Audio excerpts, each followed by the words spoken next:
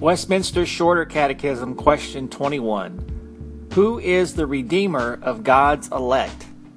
Answer: the only Redeemer of God's elect is the Lord Jesus Christ, who, being the eternal Son of God, became man, and so was and continueth to be God and man in two distinct natures and one person forever. Scriptures are 1 Timothy 2:5, for there is one God and one mediator between God and men, the man Christ Jesus. John 1:1 and 14, in the beginning was the Word, and the Word was with God, and the Word was God.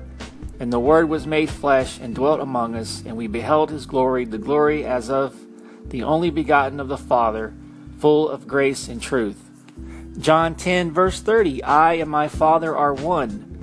Philippians 2:6, who, being in the form of God, thought it not robbery to be equal with God.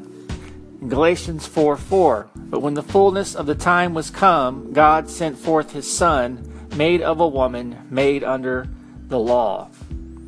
And then also Philippians 2:5-11, let this mind be in you, which was also in Christ Jesus, who, being in the form of God, thought it not robbery to be equal with God, but made himself of no reputation, and took upon him the form of a servant, and was made in the likeness of men, and being found in fashion as a man, he humbled himself, and became obedient unto death, even the death of the cross.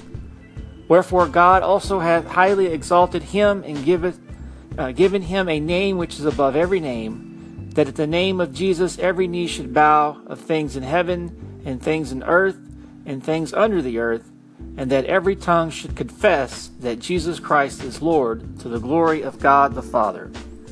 This concludes the reading of Westminster Shorter Catechism, question 21, brought to you by thereignofchrist.com.